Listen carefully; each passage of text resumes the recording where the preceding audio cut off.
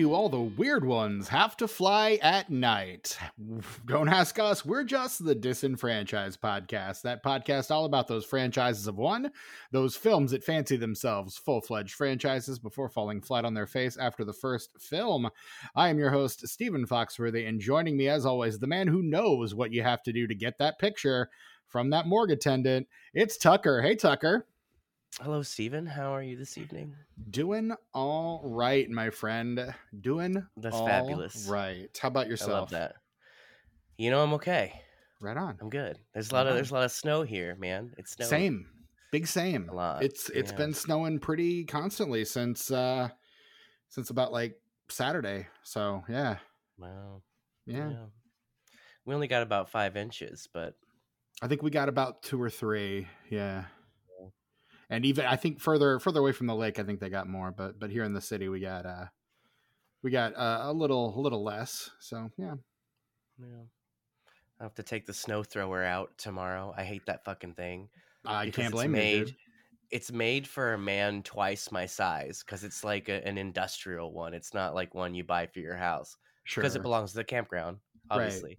And it's made for a man at least twice my size. Someone more like a Brett.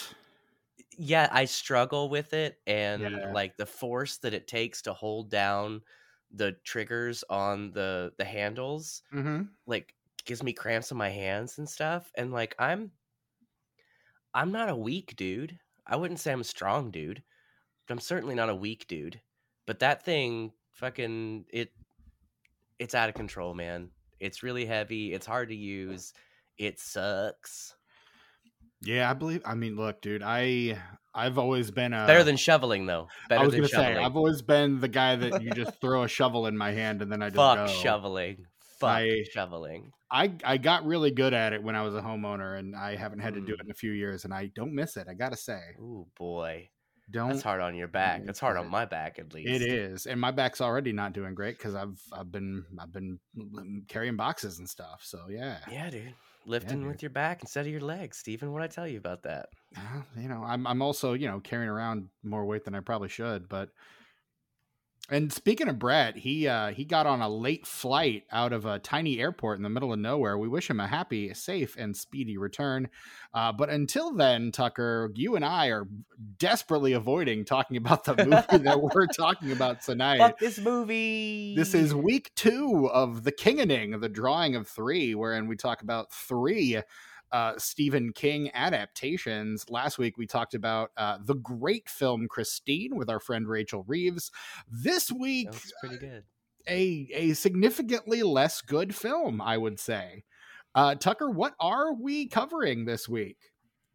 We are covering 1997's HBO presents The Night Flier. Stephen King's The Night Flier. Mark Pavia's Stephen King's The Night Flier.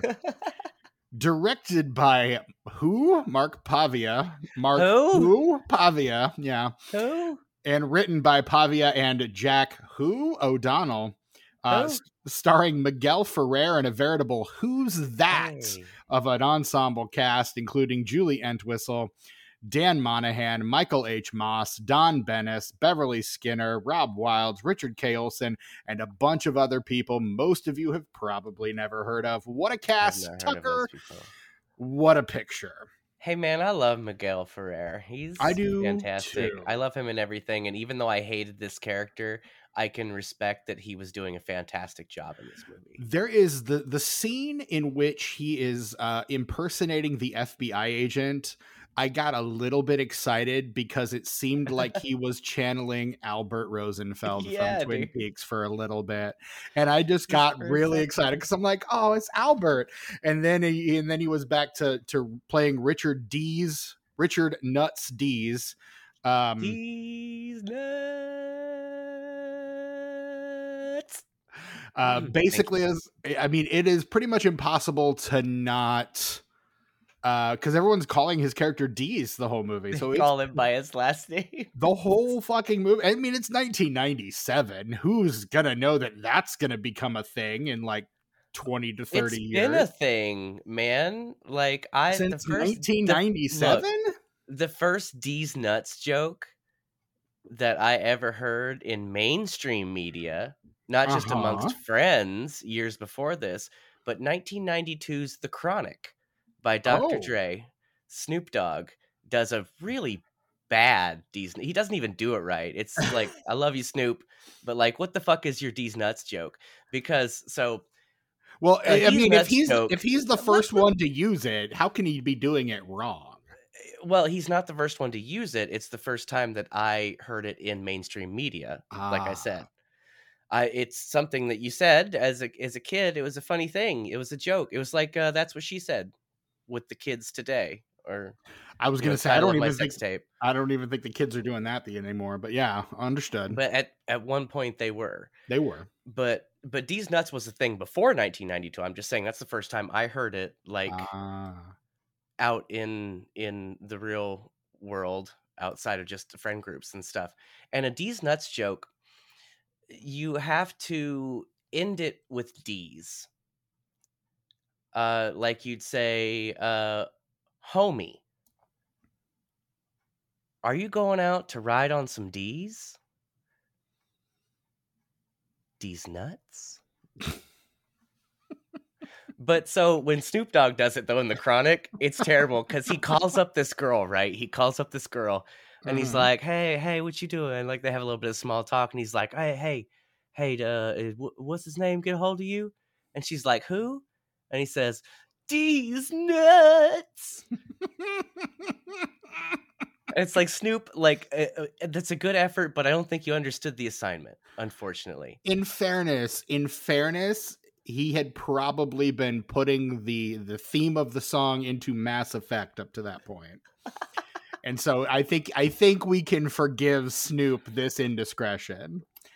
I forgive him for sure. But still, it's just a really weird example because it might have been in other records or maybe even a movie or two before that. It's just not anything that I have experienced. Sure. And I mean, I think we could also, speaking of forgiveness, probably forgive Stephen King for when he wrote this story in 1988, or at least published it in 1988, not having any familiarity with a D's nuts joke or reference. So that's if I ever meet Stephen King, that's what we're going to talk about. If I ever meet Stephen King, I'll be like, hey, man. He'll probably look you dead in the eye and go, what the fuck are you talking about? Like, hey, man, you remember Night Flier? He'll be like, yeah. And I'll be like, what was that character's name? The main guy, what they always call him? He'd be like, D's. Richard D's? D's nuts! And I'd just walk away after that. Just walk away in the other direction. Here's the thing. I'm sure you would not be the first person to do that. No, probably not. Maybe not. I don't know. Not. I'm sure he's aware of the reference at this point. At this point, I would hope so. I mean, he is a cultural icon. But again, I think even if he's not, I think we could probably forgive him. But he is fairly online, from what I understand. Like he's using the socials. But like, I don't know, to counter that, like if I told my parents a D's nuts joke, they would have no idea what I'm talking about, and they're younger than Stephen King, actually. Not by much, but sure, but younger. But again, I think I don't know. King being online and being, the cultural mainstay that he is, I think probably it gives him a better chance than most people his age of knowing what that is. Stephen, are you saying that Stephen King knows about D's? He might, is what I'm saying. About D's nuts? Again, yes, that is what I'm suggesting. I can't stop. We have to move on, or else this will never end. It will be 2 hours of D's nuts jokes. Here's the thing. As I was watching this movie this afternoon in preparation for this recording, I could just picture you sitting in your living, sitting on that couch right behind you there, screaming D's nuts at your TV every time someone called him D's. Time. And it happens a lot. They overlapped sometimes. There was overlapping D's nutses in a round, if you will. I might. Oh God. Yeah. Look, is it going to happen at some point, multiple times throughout the course of this recording? Yes. In fact, if you want to make a fun game of it, every time Tucker says D's nuts, take a shot. Oh, I don't know about. I don't want to get anybody put in the hospital, though. I mean, if you please drink responsibly. Disenfranchised podcast, not responsible. Blah blah blah. But if you want to make a game of it. Speaking of Richard D's, that's Dick D's nuts. Dickie D's. Speaking of Richard D's, wasn't that like a popular DJ back in the day? Rick D's, yeah. Rick D's in the morning. Yeah. Or straight up some kind of top 40. He had one of those big crazy voices, Rick D's. Yeah, I think so. I don't know if he was in our market? I remember listening. I know the name. I'm very familiar with the name. Like, I'm sure if I heard the voice, I would recognize it. I know the name mostly from people imitating the voice. That's what I know. I'm very familiar with Rick D's. D's nuts. I was waiting for it. I was like, give it a second. It's gonna happen. If you give him a long enough leash, he will hang himself. It's gonna happen. There's a pause. You can't just. There's an art to a D's nuts joke. That's why the Snoop Dogg one is so disappointing, because he's just like, oh, I can do a throwaway D's nuts jokes. No, man, you can't. This is important. This means something. Okay. Okay, Ricky Dreyfus. Yeah, dude. So what about Rick D's? No, Rick D's. He's American radio personality, top 40 entertainer. Yeah, dude. So he was at the radio show. I that was outside of the D's nuts jokes. Every time they mentioned his first name, I was like, oh yeah, that DJ though. Yeah. Who is not in this movie? He's not. Honestly, better movie. Put him in there. Yeah. Yeah. Something to look forward to. Yeah. There's not much to look forward to in this movie. No, I mean, look, I was looking forward to Miguel Ferrer, and then about halfway through this movie, I was like, this has got to be almost over, right? Nope. No, dude. I was a half hour into it, and I couldn't believe I hadn't been sitting there for 3 or 4 days. Right. Yeah. As I told you in the text thread that we have going, it's like the pacing seemed like this movie was edited by the love child of a sloth and a snail. Like it just crawled. There's a good story there. That's a fun little pitch. It's a fun concept. It's just not something that should be stretched to feature length. No, dude, this is a fucking Tales from the Crypt episode. That's what this is. 100%. You shave a half an hour off of this, 40 minutes maybe. You got a tight little Tales from the Crypt episode. This thing should be 75 minutes max. Yeah, this should be Booty Tang length for sure. This is 98 minutes, which again, compared to most movies that come out right now, is leisure. Like that is brisk, baby. But it still feels like movie that was released today. It drags so hard. And I don't know if it was just the transfer that I saw, probably was. But it looked like a made for TV movie. How could you tell what it looked like in 360p, Steven? Okay. How could if you were watching on your phone, maybe were you watching on your phone? Yeah. Oh, well then that's it's maybe acceptable. Because my partner was working and I had to watch it on my phone in the other room. Well, it's shot like a TV film. But I watched once. I saw how horrible the quality was on the first option on YouTube. Right. I checked the other one out just in case, and it was running at 480p, and I can tolerate standard def. I'd prefer to put it on my CRT, but I wasn't trying to fuck with that at the moment. Sure. So there was a lot of digital artifacts and some tear ups in the back, but when it mattered, it looked good enough for me not to be distracted. Sure. Yeah. But no, again, to piggyback off, it's shot like a TV movie. Yeah, it is shot like a TV movie. This is the director of this film. I'm gonna go right for it. Mark Pavia is the director. This is his first feature film. Before this, he had directed a short film entitled Drag that came out in 1993. His only other credit is an unrated film. I don't know if it was direct to DVD or if it was a TV movie or what. A horror thriller called Fender Bender from 2016. Oh, yeah. He's got a lot of producer credits, though. He does. He is a producer. But most of the stuff that he is a producer on is not stuff that I would consider stuff I'd want to see. And his producer credits start in 2016.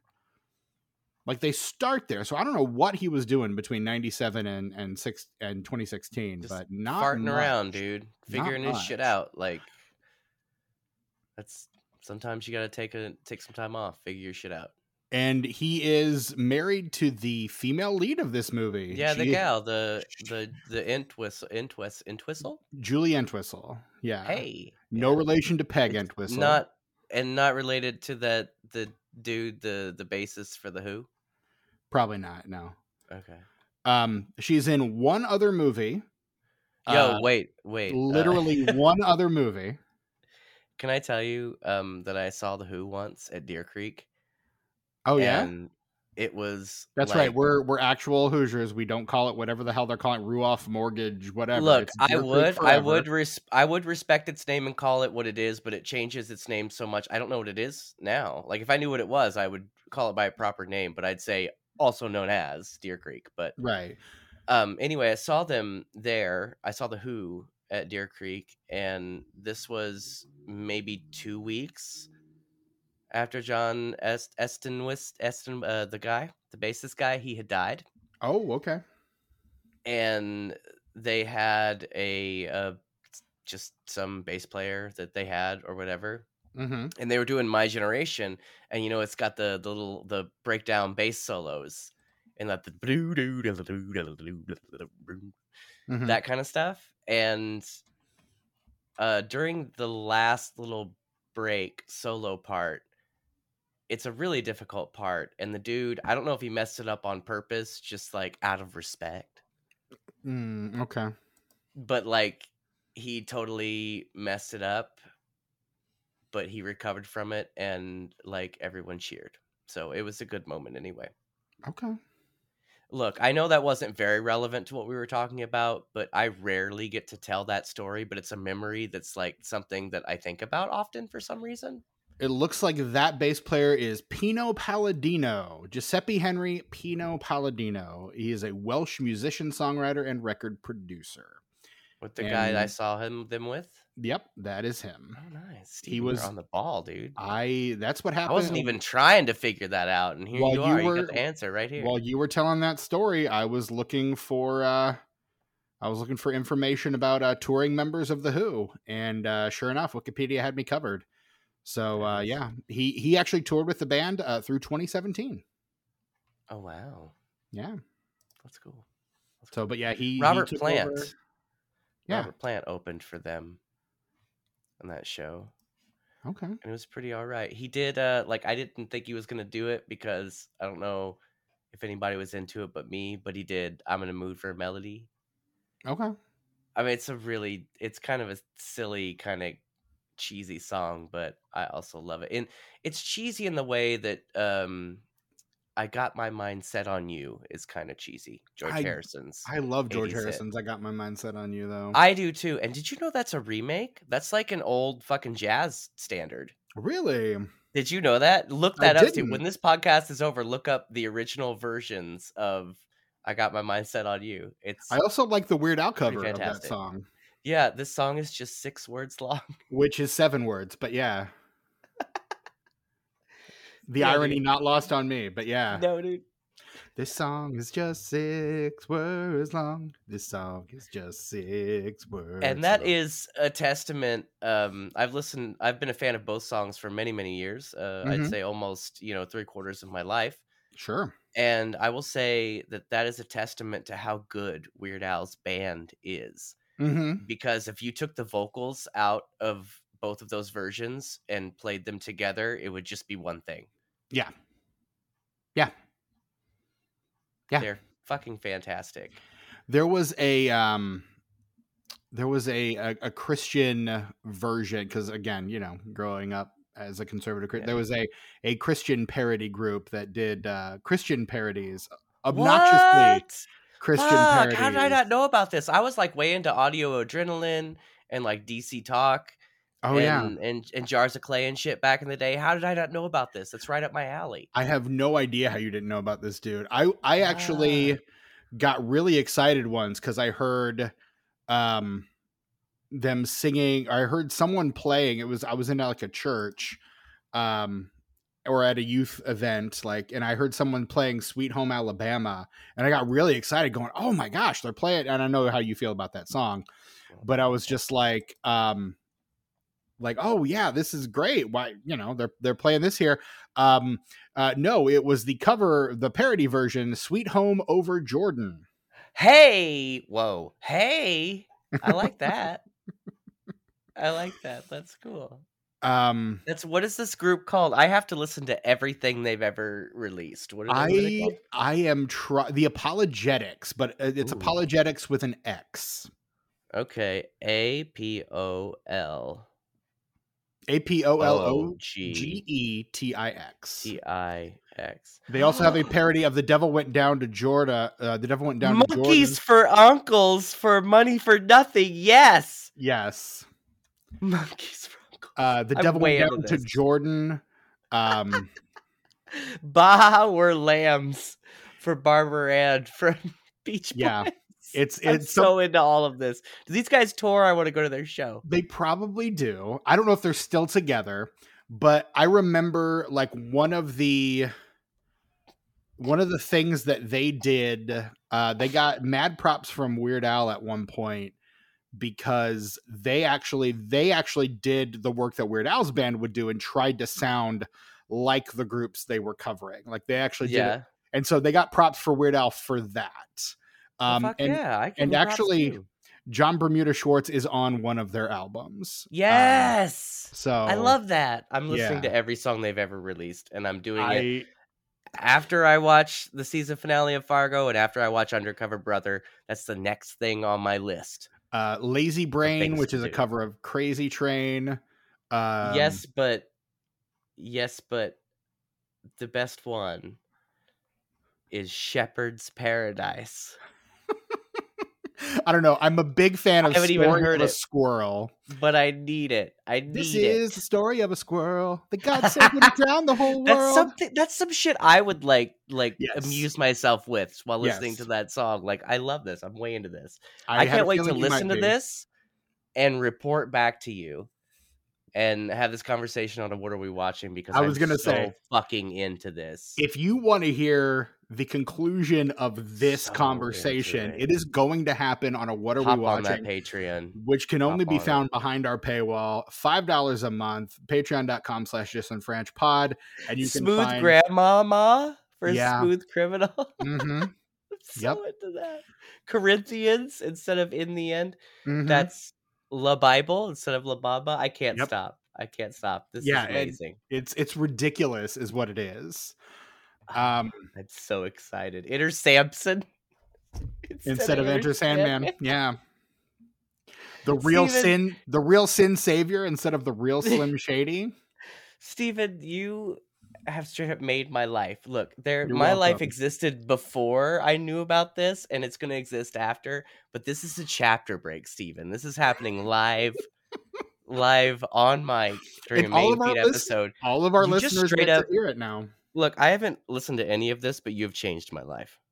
We'll see. Like, again, I look forward to checking in with you next week and see if your life is still changed after listening to this shit. So another one died for us, Steve. Yep. Mm-hmm. Yep. Correct. He did. So more than one? Nope. Who's the other guy? Because it's another one. It's us. Another one died for us, so we don't have to. So other people have died, but this guy also died. So that's another. He died for our salvation, so that we would not have. He just did it for a different reason, not because, time or whatever.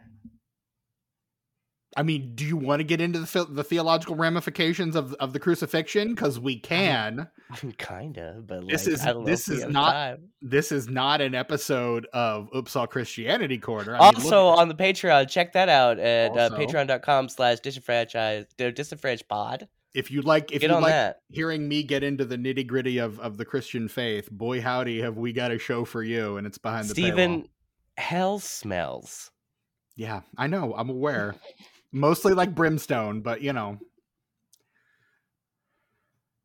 I love all of this. I'm so happy.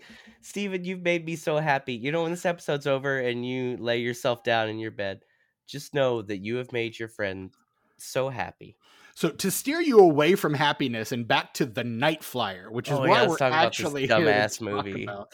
We were talking about Julie Entwistle, who has been in one other movie other than the Night Flier. She plays a student in the Academy Award nominated film In and Out, starring Kevin Kline. Of the director, though, right? She is, and that's why she's never done another thing. I mean, she's not bad. She could do TV. She could be in films, I feel like. And I don't know what she's been doing. I don't know if it was like a Phoebe Cates I'm retiring situation or what, but like she was in this movie and just pieced out. She was done. Hasn't done anything. Maybe it just wasn't for her. I don't know. Ultimately I don't know. Sometimes you do a thing and it's lots of fun, but you're like, I'm good. That's all I need. That was a chapter in my life, and that chapter is over, and I'm moving on. That's a job I had, and now I'm going to see what else there is. Exactly. And maybe that was her. I don't know. I can't speak to it. I am not Julie Entwistle, nor do I know her, so I cannot. Is she on Cameo? I have my doubts. I wonder if we could ask her. Could we be like, hey, man, what straight up, what are you up to? Not me going to Cameo right now. You are. I am. Of course I am. That's what I appreciate about you, Steven. No, she is not there. But Panamanian soccer legend Julio Daly is. Yeah, but what about, is Ernie Hudson on there? Can you check? Of course, Ernie Hudson is absolutely on camera. Yeah, but what if he's not still on there? What if he got sick of it? Like, we checked it months ago. I mean, Ernie Hudson, actor Ghostbusters, is absolutely on Cameo, and there is a picture of him in his Winston Zeddemore onesie. And can I tell you, Steven, that you can tell me anything? I have a phrase. It's kind of an original phrase that I throw around whenever I still have my hat on in the house. Mm-hmm. Because, like, a lot of times I'll put my hat on to go out and do stuff. Like, sure. I was in the military, so, like, I got used to that, like, put your hat on when you leave a building and taking it off when you come in. So, it's just, like, muscle memory. I've seen you wear hats numerous times, on numerous occasions. And so when I still have my hat on and I don't mean to, I will say, I am Ernie Hudson in The Crow right now. To myself, not to anyone else. No one else cares. But to myself, I'll say that. And yeah. You know who would appreciate that? Brett. Our friend Brett Wright, whose favorite movie is Ghostbusters, and one of his other favorite movies is The Crow. You would think his favorite actor is Ernie Hudson, but somehow it's not. You would though I still would at some point like to get him an Ernie Hudson cameo. I just cannot afford it at this time. No, we're going to do it. When's his birthday? What's Brett's birthday? It's in June, mid-June. Oh, hey man, I'm rich in the summer, dude. Okay. I could swing that probably. Just remind me, man, because we're going to do it. I know we've talked about it before. We have. Most behind the paywall, so now that we're talking about it on main feed, like, he's going to hear about it, I'm sure. Nah, he won't. He don't listen to this shit. Are you kidding? But Brett, we thank you for doing so. Brett, if you listen to this shit, blink twice. I don't know how that's going to resolve, but we'll figure it out. I'm sure he'll blink twice at some point in his life. I'll be like, there it is. Instinctively, in wherever he is right now, Brett blinked twice, just instinctively, just probably as though he knew you were saying it. Anyway, The Night Flier. Big oof on this movie, man. I fucking hate this movie. Oof. You heard it here first. Tucker hates The Night Flier. I really do. Like, there's a few like moments that are mildly interesting. But outside of that, man, fuck off with this movie, for sure. Tucker, do you think we should probably just get the plot? We're a half hour into this, and we've barely touched on the movie itself. Do you think we should just go ahead and get the plot in 60 over with? Let's do that. Editing point right now, future Tubi. But first, I have to pee. Okay. All right. We'll be right back. You should pee too. Do you have to pee? Mildly? Let me go ahead and pee. I peed before I came, but let me go ahead and pee. Probably. Yeah. And grab another drink. Yeah, that sounds good. Yeah, grab your drink. I'll just. Yeah. Well, yeah. Sounds good. Yeah. 5 minutes later. Oh shit. I gotta get my ashtray of coins. No, you don't. You don't. You don't. I don't. You don't. That's so exciting. You're going to have to feign that same level of excitement when we get on the recording. So I was going to save that for the recording. We're already on the recording. Okay. I know, but we haven't. No. I'll be just as excited. We had just agreed to do the plot in 60 seconds. Right. For those of you just joining us for the first time, first of all, why this episode? But second of all, the plot in 60 is the part of the show where we will recount the plot of the film we're watching in 60 seconds or less, usually at the behest of the Canadian Quarter of Indifference, or if Brett is here, the D6 of Destiny. But not today. Because today, friends, I moved. And in the process of moving, I found an old friend who is making back. A triumphant return to the podcast. That's right. The Coin of Justice has returned. Yes, dude. Making after taking a lengthy and well-deserved vacation in 2023. Months. The Coin of Justice, a year. I moved up here in there it is. December. There it is, right there. What a beauty. Look at Lady that. Justice herself. There she is. There it is. Man, and where's this from? Where is it from again? The Coin of Justice? Yeah, I don't know. Where'd you get it? No, it says on the back, like Gibraltar? Yeah, dude. This is Gibraltar. Damn near rectum. Good try. That's it. I did it that time, right? Gibraltar, I hardly know her. There it is. Fuck. One troy ounce, 999 fine silver is what it says on this coin. It is £1 sterling, literally a pound sterling, from 2021. I should post a picture of this on the socials once this episode drops. Yes, please do. Front and back, just so people know what this beauty looks like.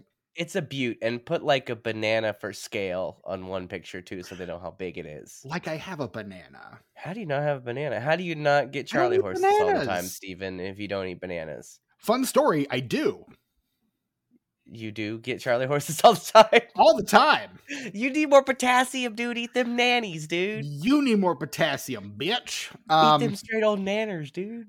Anyway, now that the Coin of Justice has returned, we can do this like we did, and there's just the two of us, Tucker. We can do this like we did in the old days. Yeah, dude. In the before times, in the long ago, before there was even a Tucker. Before there was even a Tucker, this is how I was even born. Sure. Tucker got very serious there for a second. Yes, dude. So I'm gonna go ahead and flip the Coin of Justice. You call her in the air. Okay, it's tails.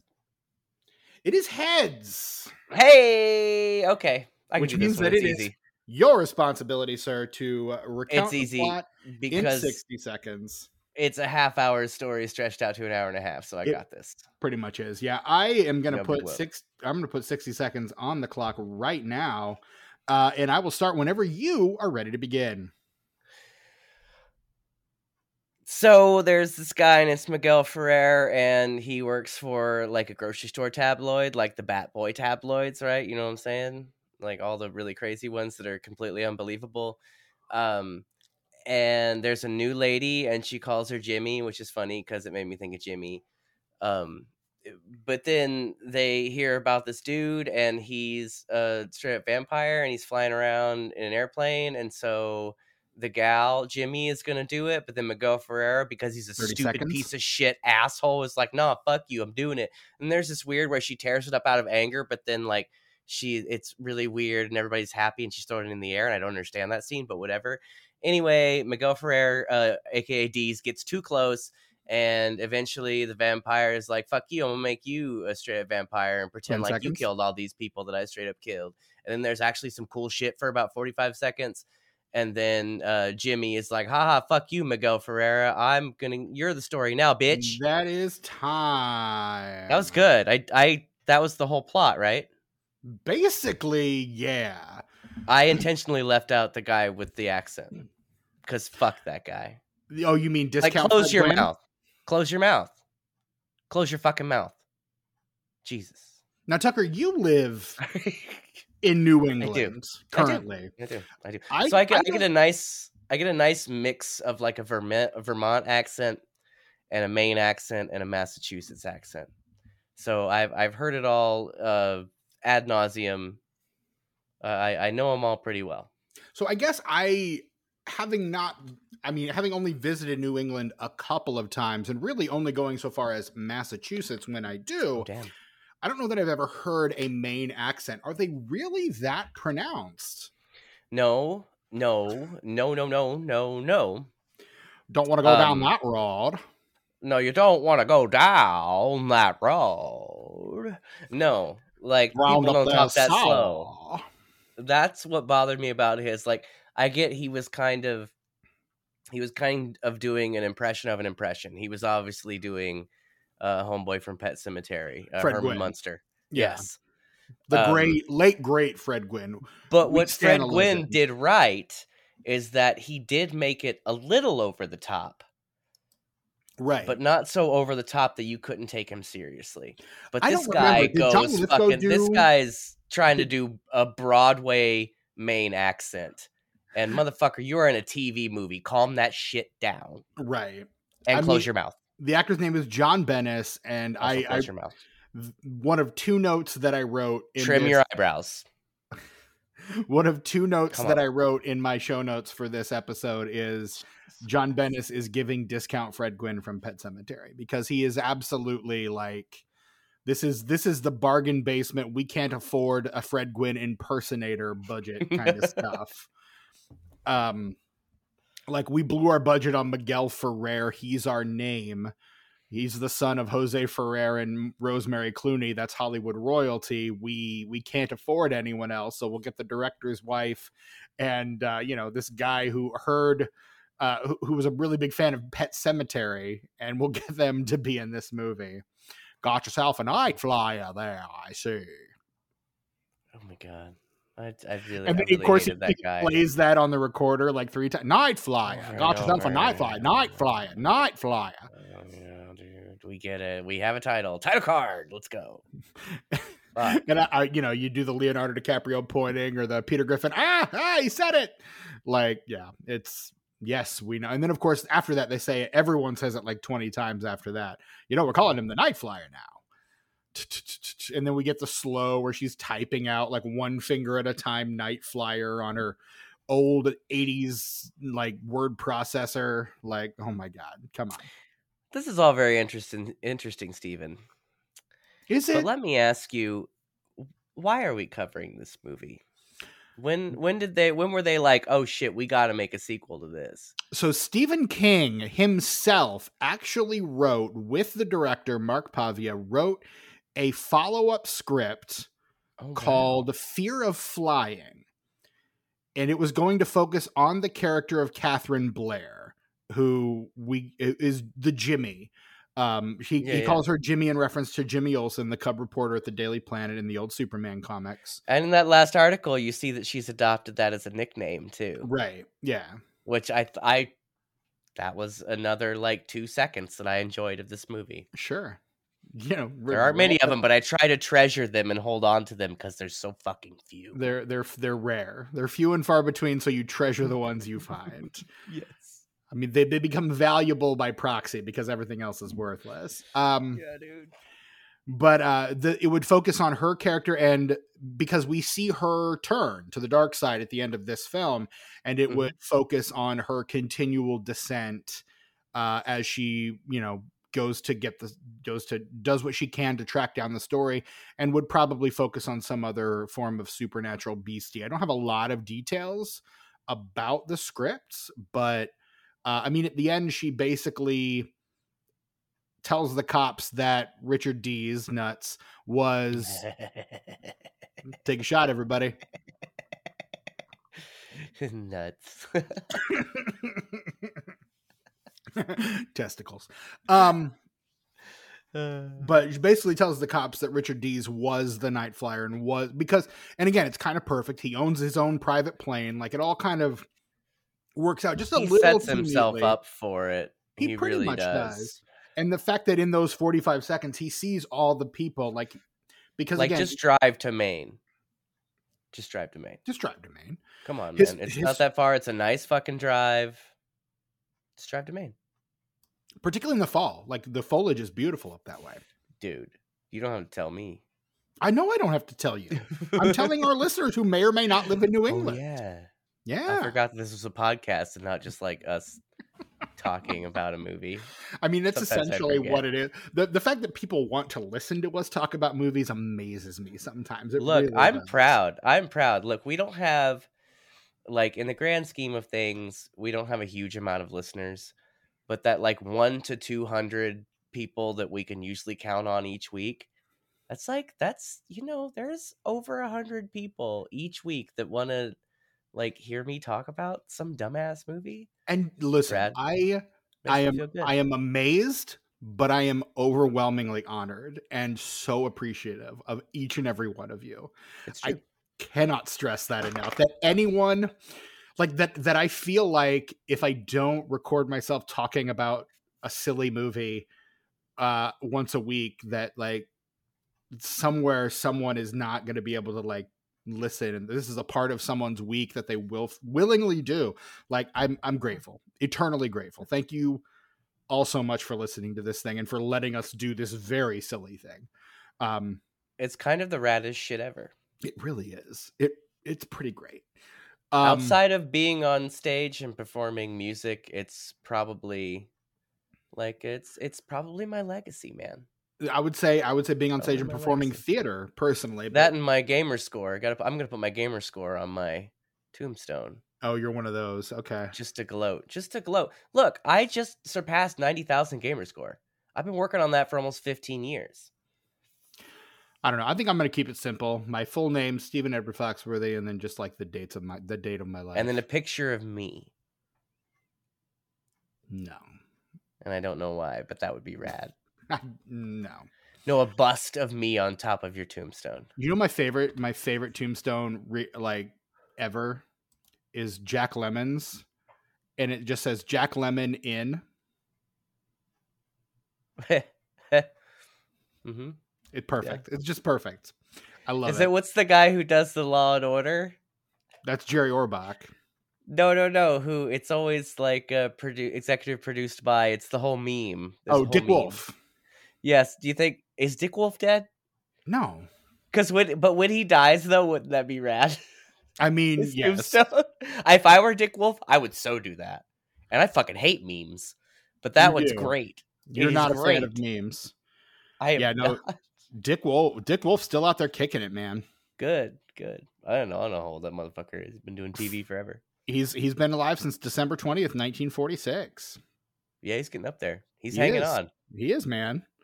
And he's still producing shit, man. He was executive producer on FBI Most Wanted, FBI International, Law and Order Special Victims Unit, Law and Order Organized Crime, Chicago PD. He does all those Chicago shows too. Holy shit.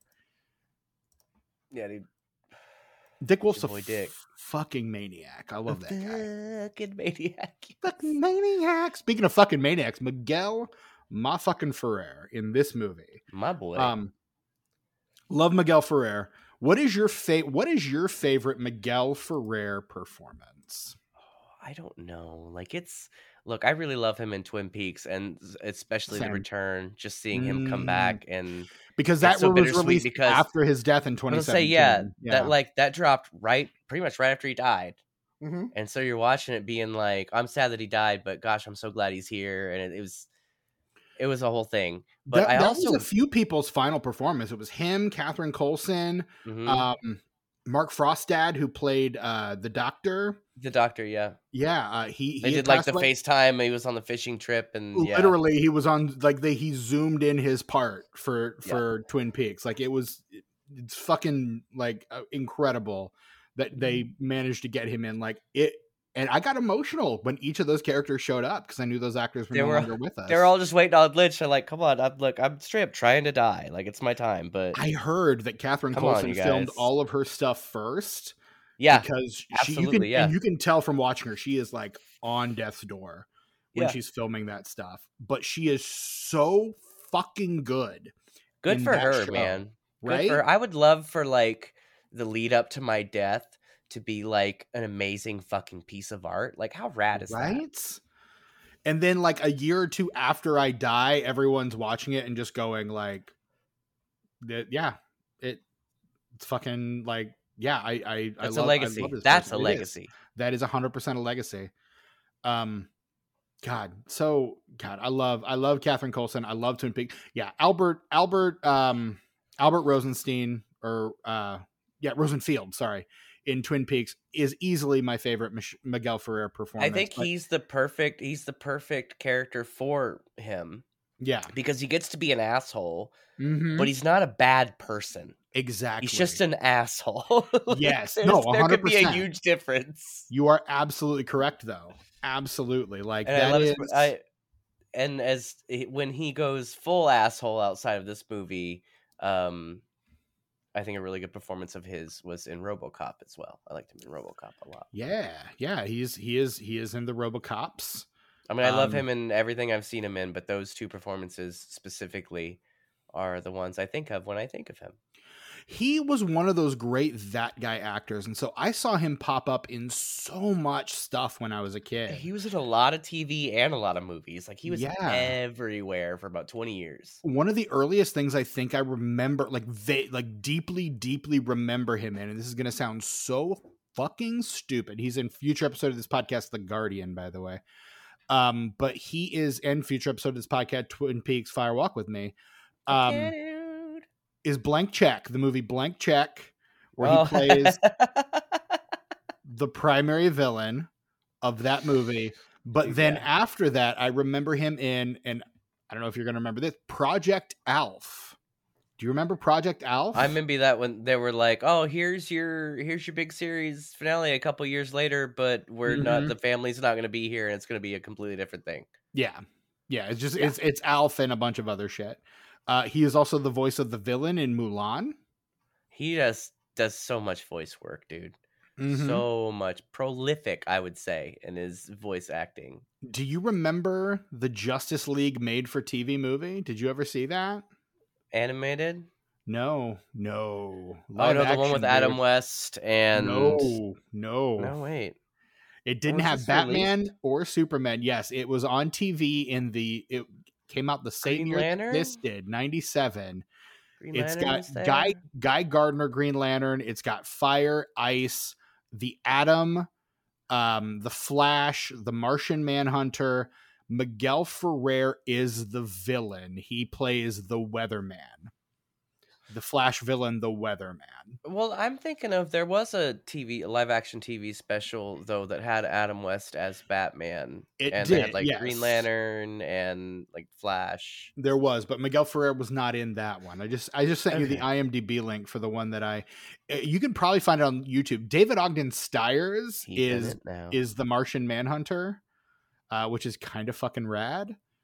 Oh, this was on. Okay.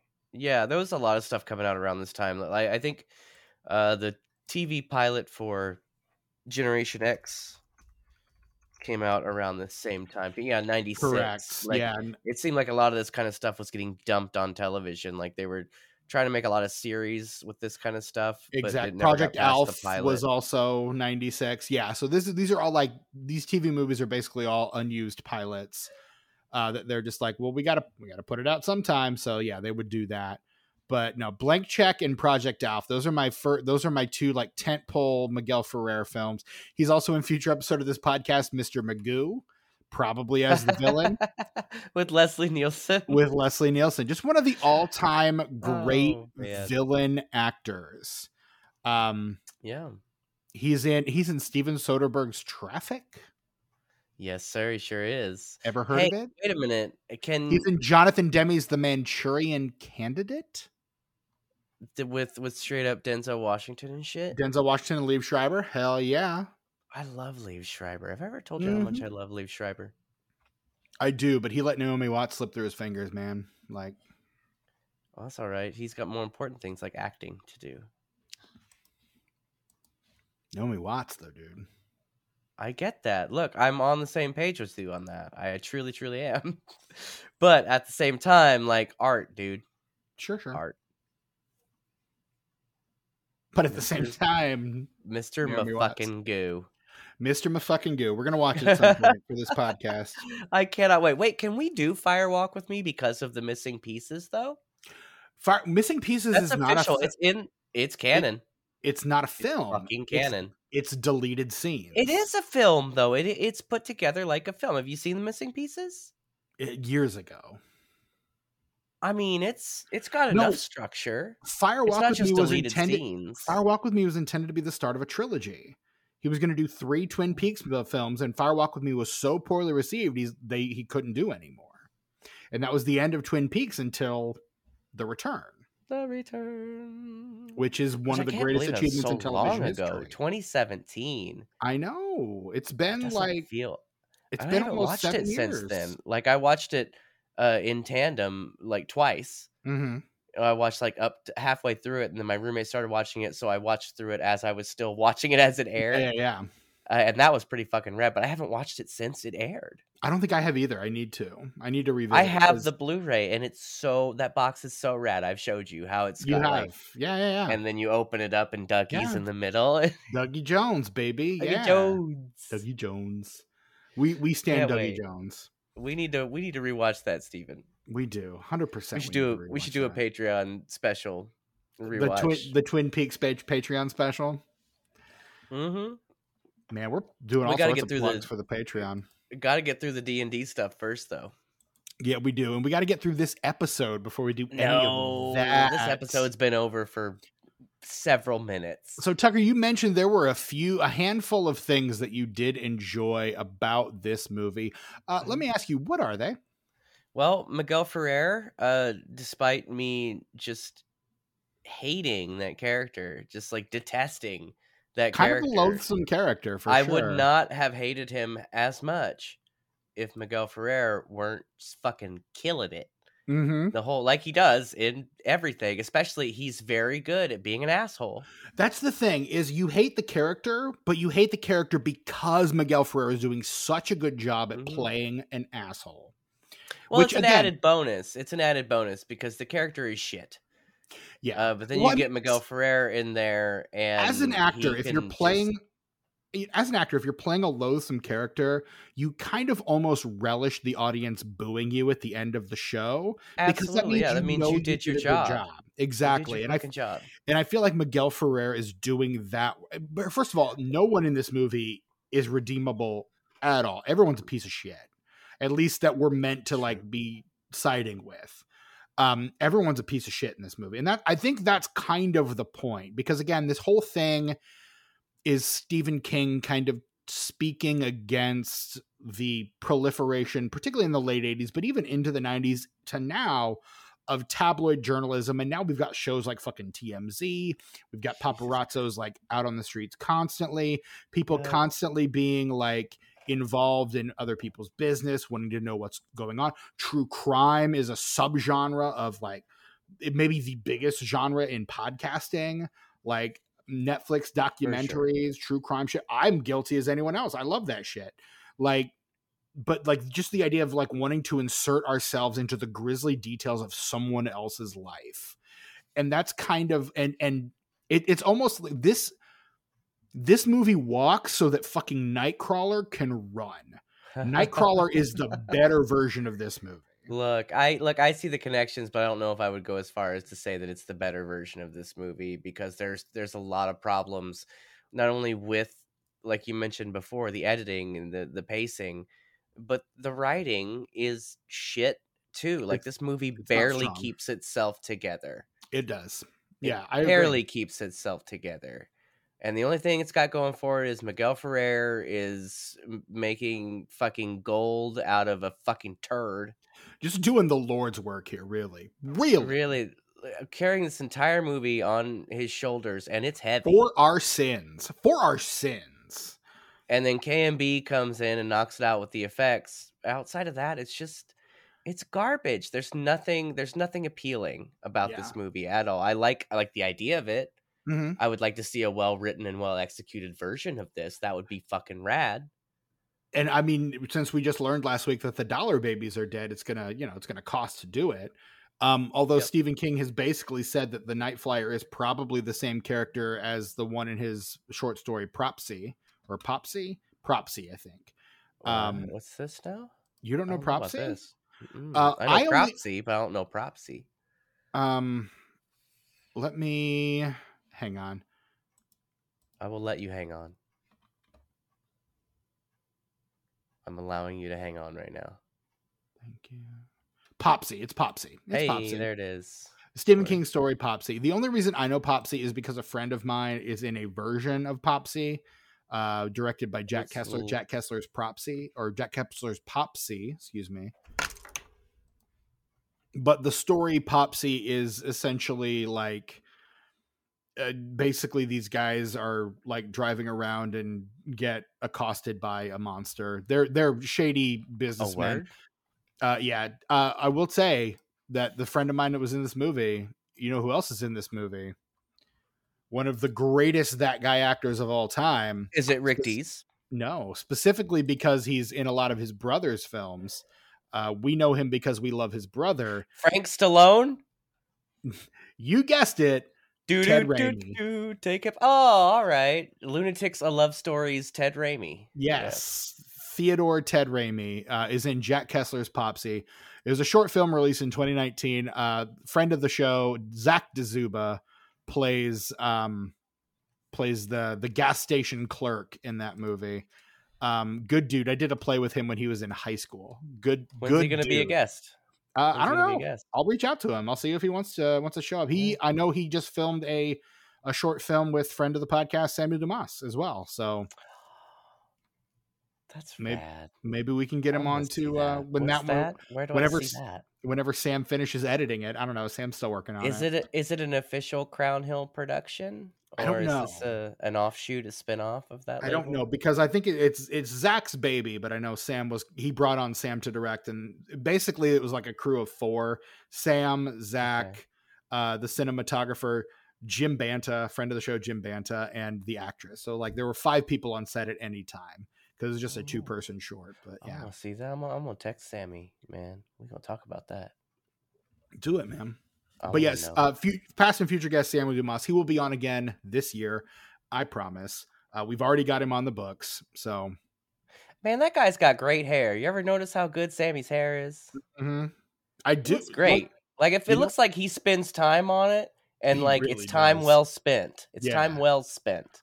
And here's the thing: like his brother, our friend JP Leck, past and future guest, he also has good hair. But like Sam's going above and beyond. Like Sam like cultivates that stuff. He puts effort into it. And let me tell you, I think where this stems from. So I've known Sammy since he was in probably about kindergarten. Mm-hmm. Yeah, that tracks. And I was in middle school around this time. And this boy had the, like, if you look up in the dictionary, 90s bowl haircut. Right. That was little Sammy. I believe it. I 100% believe it. And so I think maybe like Sammy, come on the show and we'll talk about this. But this is my pure speculation. Schedule, man. This is when's he coming in? Soon? It'll be early March.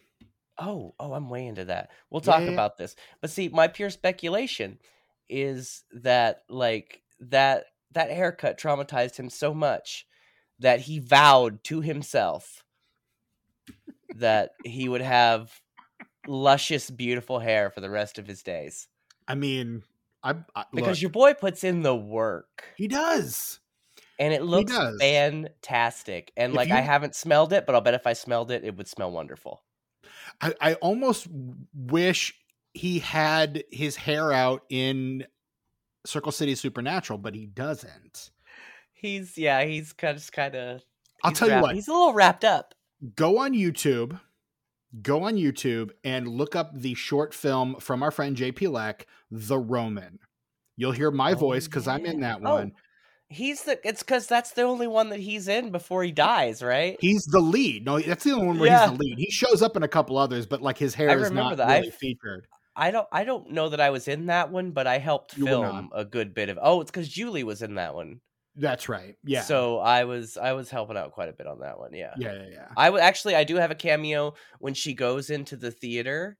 Mm-hmm. Like that's my arm that opens the door. There you go. That's me. Hi, cameo. Hi, cameo. It's me. I'm like only that is literally the first thing I ever did with Joseph. That was my, like, he saw a short film that Sam had done with Caleb and I called Susan Lands the Interview. You can find that on YouTube as well. He's like, is it okay if I use these guys? And Sam's like, yeah, I guess. And so he reached out to me. He's like, hey, you want in? And I'm like, acting? There's a straight up sword fight in that movie. There is. That Sam and Caleb choreographed. My former co-hosts on the Rule of Thirds podcast choreographed themselves. Who are you in that one, Steven? I haven't seen it in so long. My character, Keith Sorrells, the character that I play in most of these things. Yeah, because you're Sammy's partner. I'm the voice on the phone. Yeah. Duh. Yeah. And literally, I just showed up to the first time I ever met Joseph. Well, the first time I met him was at Sam's wedding. But the second time I met him, I just showed up at his house and I'm like, hi. Yeah. Yeah. Because my ex and his wife are very good. We're very good friends.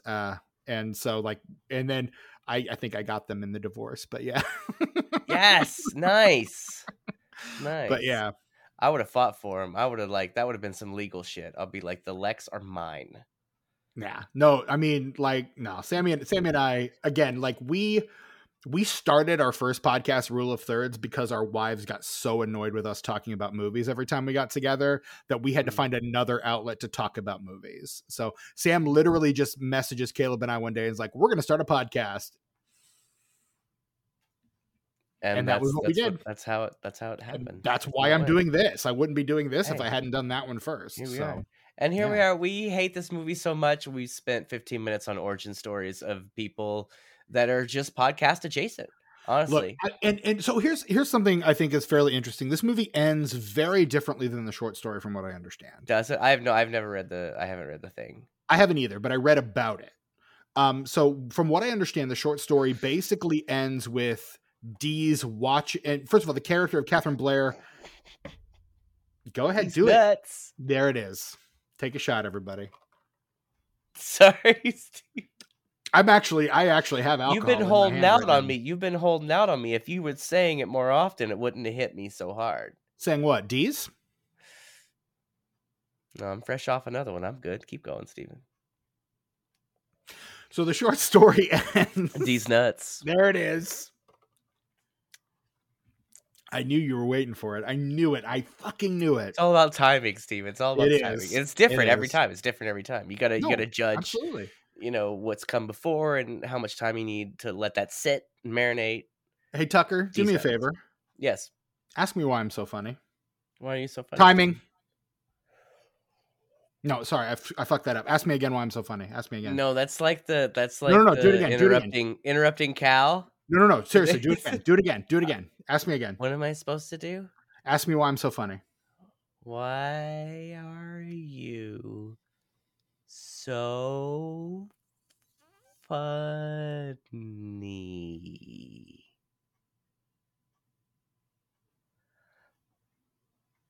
Timing. Oh man, but you broke the rules. You broke the podcast rules there, Steven. As brilliant as that was. 2 seconds, man. I gotta trim it if it's more than 2 seconds of dead air. No, you don't. That's the joke, dude. No, dude. If we don't run those stations, people are gonna tune out. They're not gonna be watching. No, well, that's not true. People love us. 2 seconds. Okay, look. Consider this. This is your verbal warning, Steven. Okay? This is your first verbal warning. You get 3 verbal warnings, and you get a written warning. You get 3 written warnings. We have a conversation with HR, and then you get a citation. You get 4 citations, and yeah. Yes. So this is your first verbal warning, Steve. Anyway. No more pauses after over 2 seconds. The short story ends with Dee's watching watching the Night Flier fly away, opening his camera and pulling the film out of the camera himself. knowing that he will never be able to, because you don't believe what you publish, don't publish what you believe. That's his whole motto. I was really surprised that like he hadn't tricked him by like all the pictures he had taken before were like on the straight up on some other film and he had switched it out. Woo! Like I was kind of surprised. That'd be like, too kind of like convenient, rookie though, mistake. Yeah. Rookie mistake though. Yeah.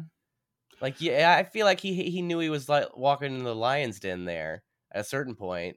He did. So like why not prepare for that? Like he is otherwise kind of a clever character despite his assholishness. No, he absolutely is. Like he's not an idiot.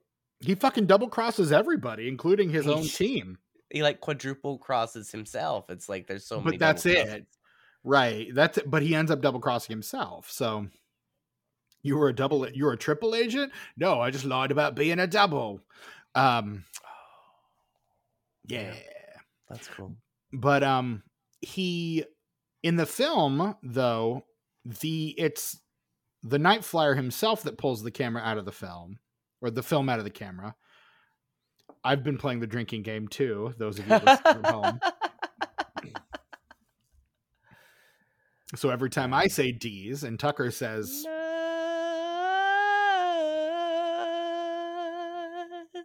I've also been taking a drink. Oh, man. And I'm drinking Bob Dylan's whiskey. That's right. Testicles are hilarious. They are. They just. But it's... So he ends up watching the Night Flier fly away, pulls the film out of his own camera. In the film, the Night Flier is the one that pulls the film out of the camera. And then because of some vampire trickery, when he shows him his true face, which Dee's demands... You're going to let me have that one? Mm-hmm. Okay. Such restraint you're showing right now. It's taking so much. I know it is. I know it. I can see it on your face. There's like agony on your face right now. Just do it. Just fucking do it, dude. No, dude, no. I'm strong. Since when? I'm a strong, independent woman, and Steven, I don't need no man. Well, that I knew. But he ends up seeing a vision of all of the people that he has exploited in his time at the tabloid. All of the people that he has. Is that who all those people were? I recognized the lady in the bathtub because they talked about her earlier, but I didn't really make that connection with anybody else. There was the lady with the dead baby, and she says, "Do you know what I had to do to get him?" Which is the same thing that he says. Because they mentioned the thing before about the thing. Okay, yeah. Now that you mention it, where's the picture of my dead baby? Yeah. Where's my picture? Where's my dead baby? You know what I had to do to get that picture? You know what I had to do with that morgue attendant? No murders under 2, man. Come on. Calm down. But that's what he says in the movie, the guy. Right. Yeah. But yeah, those are all the people that he's exploited for his to get his scoop. Oh, I get that now. That kind of makes that a little bit cooler. Like it's still just like 45 seconds of radness, but it's just a little bit radder now. The film all goes to black and white, and he just starts hacking those people to bits with axes. Which I really appreciated. I don't know why they did it. Like, based on the rest of the movie, it couldn't have been an artistic choice. I mean, it was absolutely this director an artistic has choice, no artistic bone in his body. Maybe it was the cinematographer. Maybe, I don't know, dude. The cinematographer, the editor, maybe even like that might be an editor choice too. Elizabeth Schwartz is the editor. The cinematographer is David Connell. What else has he done? Let me check here. I'll bet you're going to tell us. I'm looking for it, man. The Neverending Story 2, the next chapter. Oh, fantastic. Dolly Parton's Heartstrings. Oh, wow. The Rush Hour, an episode of the Rush Hour TV show. Fantastic. A TV movie called The Quickening. Librarian 3, The Curse of the Judas Chalice. Oh, wow. That's, wow. Left Behind 3, World at War. Oh, wow. Yeah. Wow. You're wondering why this thing looked like a TV movie. It did, though. It really was like, you can't get more like typical 90s TV movie. And that being said, I thought the soundtrack, the score was like, I was like, did they just take the It score? It's like every Stephen King TV movie adaptation from the late 80s and 90s. It's that same fucking score. Yeah. Yeah, pretty much. Yeah. I was like, I'm convinced that some of that is from It. Like, someone will have to prove me wrong on that, because like there were times where I was like, this has got to be at least the same guy, and maybe he wrote it on the same day. I don't know. He did a lot of made-for-TV movies. He also in 1997, he was also the cinematographer on a little movie called Zeus and Roxanne, about the friendship between a dog and a dolphin. Great. And he was also the cinematographer on the Pierce Brosnan Robinson Crusoe film. Oh, cool. Did you know that existed? Because it absolutely did. I worked at the video store when it came out. That's why I know. The cover made it look like a B movie. It was a really bad DVD cover. You know what else made it look like a B movie? The cinematography? The cinematography, yeah. Hey, did you ever see The Matador, though? No. With Greg Kinnear and Pierce Brosnan? I didn't, no. Pierce Brosnan plays a hitman, and like he becomes friends with Greg Kinnear when Greg Kinnear's on some business trip, and then like shit goes down and Pierce Brosnan has to like crash at his house, and he has like a wife and a kid and shit, and it's a pretty rad little like semi-indie movie from the early 2000s, and you should check it out. Have you ever seen The November Man? Have I? I don't know. That's what I'm asking. Look, past Steven, episode of this podcast, The November Man. Oh, then no, because I remember not knowing about that one. Yeah, do you know why they call him the November Man? Because he was born in November? Because there was nothing left, Tucker. And if you want to hear Brett and I go on an extended riff about how that makes no fucking sense, go back and listen to episode 12 on the November Man.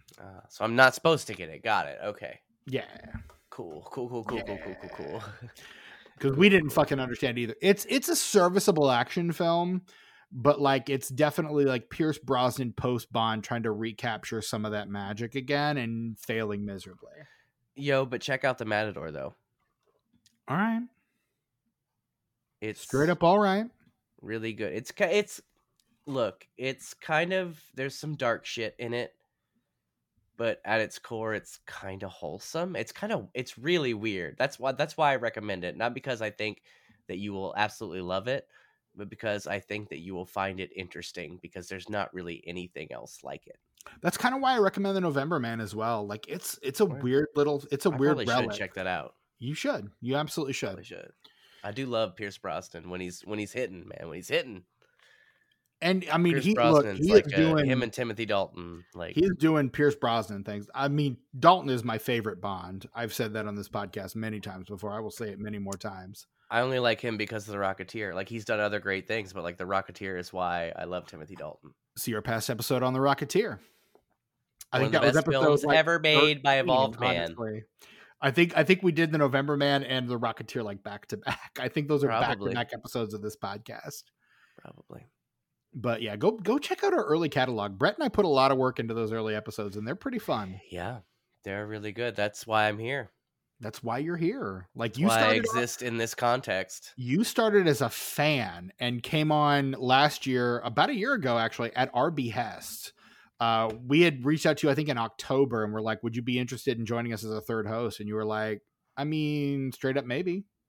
Well, I probably did say that. I'd been editing for you guys for almost a year too. That's true. You'd been editing for us for a while because it got to be a little more than Brett could handle on his own. And then there was that little bit of time in October of 2022 when I was doing the editing, for a month. I did the editing. And that's why those episodes kind of suck editing wise. But yeah. Yeah, well, look, I've heard a lot. I've heard podcast. There are podcasts that I subscribe to that have legitimate sponsors that I'm infuriated with, just because like they don't take the time to normalize their audio and fix their levels and like pan it out a little bit so that it doesn't all sound jumbled in the middle. It's like, who is your editor? Like they're good at like cutting shit out and making shit tight. Like, the podcasts are tight. You can tell that they cut those together and make them tight. Yeah. And they sound great in that way, like pacing wise. But it's not hard to normalize some volume. Just fuck with your knobs a bit, figure out where the sweet spot is for both channels or all 3 or 4 channels, and just get it to where it works. It's not hard. It takes me like when we record a main feed episode and I know when we're done recording that there's nothing I need to edit out, I will just put the theme song on. I will spend about 3 minutes adjusting the levels, and then I skip to the end and put the end theme on, and that's it. Right. Yeah. It's that easy to balance your shit out. And there are podcasts, like I say, that have big sponsors that do not take this care. And I don't understand it. And it kind of annoys me as a listener because I know how fucking easy it is. And I'm sitting here like turning it up to hear the quiet parts, and then they get loud and I have to turn it down because I'm not in a private area or something. It's like a fucking Fast and Furious movie, dude. Yes, you got to turn the surround off. That's how you get the good mix on that. Yeah, get it on the 2-channel stereo, and that then is it. Your dialogue will be clear. I just remember the first time I was watching the Fast and Furious movies. I was watching them and my ex was sleeping, and so I was constantly turning it up to hear the dialogue, and then as soon as there was a race, I was turning it way down because the engines were so fucking loud, and I was like, God, whoever edited this sound mix is awful. Yes. But I mean, I've been complaining about sound mixing for fucking years, but no one listens to me.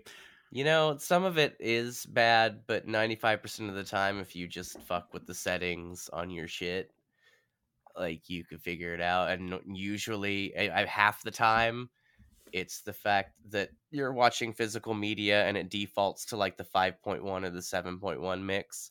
Right. So whenever I put any disc in, I just go right in there and I'm like, let me get either stereo or mono. I'm not trying to do this 5.1 when I don't have 5.1 because it kills the dialogue. That'll fuck your shit up. Absolutely.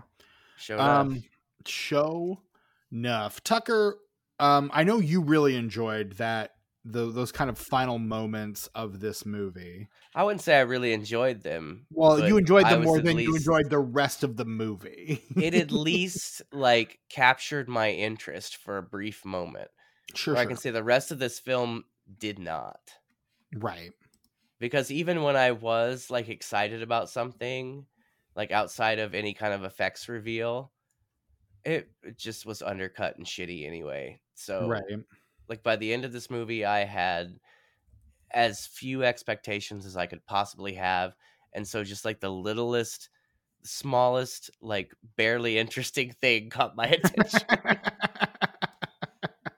You're like, ooh, it's in black and white. What's that about? Oh, these effects are nice, but the creature. How did we get here? I will straight up say, this is what happens apparently when I drink the rest of my whiskey as I start to sound like Tucker. I will straight up say the creature effects on this movie are absolutely incredible. K&B, baby. Yeah. You can't go wrong with K&B. The look of the Night Flier himself is next level. It's so good. He looks incredible. Name one K&B effect that sucks. I guess I'm not familiar enough with what they've done. You've seen a lot of their shit, even if you don't realize that you've seen a lot of their shit. I'm sure I have. Look, because even outside of horror, in sci-fi and even effects for thrillers and dramas, they'll pop in there and do shit. So whether it's a fantastic horror thing or a simple cut of the hand in a drama, you've seen their shit. Okay. I'm looking through makeup design here. We've got that's Howard Berger, Greg Nicotero, and Greg Nicotero. That's a name I absolutely recognize. What's the other guy? He's a sweet dude. Who's the other guy? Greg? Is it Greg something? Howard Berger. Robert Kurtzman. There you go. He has the most generic name, and that's the one I can never remember. But no, I do know these guys now that you call them out, and I'm kind of looking through some of their credits right now, and they've done everything. They did everything. They've done a lot of great shit, and I kind of love a lot of their stuff. Yeah, you're right. No, you're right. They're fantastic. They're fantastic. And I think that and the performance of Miguel Ferrer are really what make this movie stand out. And you can tell that's where the budget went. And they kind of had to like make do with everything else, which is why. And I'm not going to say, go ahead. No, I was going to say that's why this movie has like one recognizable name in the cast and then a bunch of people who are like day players at best, kind of throughout, like filling out the remaining. I guess the guy who did who plays the head of the tabloid, he is he's Pee-wee in Porky's. Like 3 of his 4 known for are Porky's movies, and then the 4th one is fucking Baby Geniuses. Nice. Everybody like loves Baby Geniuses. Do they? No. Do they though? No, dude. I've never seen it. I can't vouch. No. But like you like they didn't really work very hard to get names for this thing. So it's like, but you can tell like the creature effects are incredible. Like the prosthetics on the Night Flier, like when you finally get to see him full in the face, it's unbelievable. Also, not just the creature effects, but the gore effects. I think the decapitations look really good. The severed heads look amazing. The holes in the necks look really fucking great. Yes. I don't know what that's supposed to fucking be, but it looks great. Yes. Right. Like, I don't know what that is. Like, it's kind of stupid, but at the same time, it looks amazing. But I remember when Yeah, Alan Moore describes the Dracula like neck bite, it didn't look like the 2 puncture wounds. It was like scarring, like heavy scarring, like the characters that had been bitten had been gored almost. I think it's I think the 2 like just really hollow black holes, like empty looking. That's scarier to me. It is like it's like almost a gash or something. It's almost like he took his hand and the claws on that hand and like made kind of a pointed fist and just plunged them in and then just put his whole mouth over it, or maybe just ripped out the side of their neck with his teeth and just sucked all the blood out that way. Who knows? Like it's brutal. It's far more brutal than, you know, just the romantic Bela Lugosi twin puncture. It does look good. Neck. Like I say, it's not my preferred, but it looks great. It looks phenomenal. Fantastic. Yeah, it looks fantastic. But let me say, that's not all like Miguel Ferrer. We love him. We love him so much, and he does his best in this movie. He's doing the Lord's work. He really the effects are phenomenal. But I still can't say that you should watch this movie because of that. Right. If you want to, it's on YouTube. If you want to, it's on YouTube. Watch. Apparently, the second link is apparently higher quality than the first. You want the one that's widescreen, not the 4:3 one, because the 4:3 one tops out at 360p. Yeah, and the widescreen one is at least standard edition, and I'd say about 75% of the time, it does not look like noticeably bad. 75% of the time, it works every time. Yeah, dude. But yeah, it smells like Bigfoot's dick.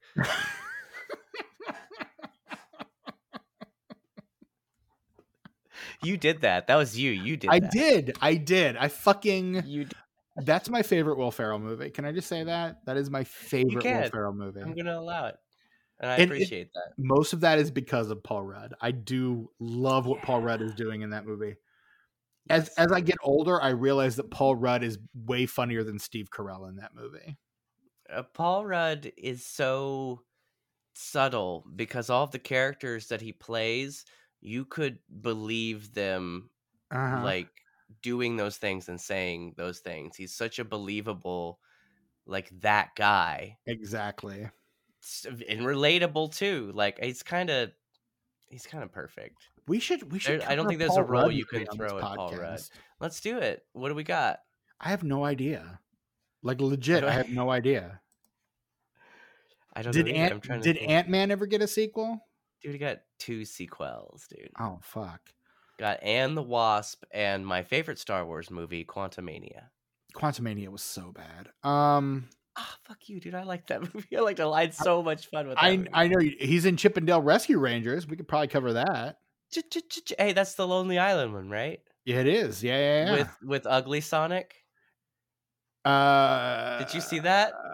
No, I That did. was great, dude. You should see it. It's pretty fantastic. I mean, I did see the movie. I don't remember It's actually Ugly really Sonic good. John in it, Mulaney though. and Andy Samberg as Chip and Dale, respectively. It's directed by is it Akiva Schaffer or Jorma Tacome that directs that one? I think it's Jorma that usually directs. So actually, it was Akiva Schaffer. Yeah, I was gonna say he is the director of the group, so it would make more sense. It would make more sense for him to have directed than Jorma, for sure. I get them mixed up because they both have very unique names, and neither of them are Andy Samberg. That's also true, but still a big fan. Hey, Steven, fuck this movie. Let's bring this home. Let's bring it on home, dude. Was there box office for this? I know it premiered on HBO, but I heard it had a small theatrical run, so it's got to be some money. It did. There was in fact a little bit of money for this movie, and that little bit is the reason why it didn't get that sequel that we talked about earlier. As we mentioned, how did it do? What were the ratings on HBO though?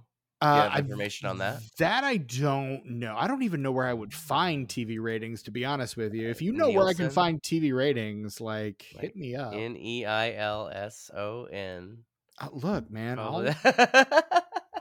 No, why are we extending this episode? HBO ratings. Release ratings. Okay. What does it say? Hang on. 2.8 million viewers. Hang on. Fucking TV Guide has the reviews. The Unimaginative Vampire Picture played on HBO. Right. No rating. That's fine if there's no ratings. I was just curious because I mean this was released in theaters, which is why we're covering it, but it is a TV movie. Correct. And I mean we've done that before, but it's not something we tend to try to make a habit of, to be honest with you. But yeah, no, I don't know anything about the TV release, but it released on HBO in November of 1997, excuse me. Yeah, it did release on HBO in November 1997. However, the theatrical release was February 6th, 1998, and the number one. Was this like a limited run, or it wasn't wide? It wasn't a wide release. No, sure. It was a fairly limited release. Markets. It did not crack $100,000 in the domestic box office. It got $91.5 thousand in the theatrical box office, so it did not really do much. It was distributed by New Line, and the number one movie in America on February 6th, 1998 was the biggest movie of the previous year, still riding fucking high, having grossed over $300 million in 50 days. That's the number of days in release, not weeks in release. I'm on the daily chart. That's why. Fuck. Hang on a second. Let me pull up the right fucking chart. Pull your head out of your ass, Steven. Someone needs to. God. Look, man. You got this. I believe in you. I'm glad someone does, because Lord knows I don't. 8 weeks in release, it has earned $337.4 million. Do you know what the biggest movie of 1997 was, Tucker? Oh, it's one of those instances of the highest grossing movie also winning the Oscar. Can I get one clue? Give me one clue.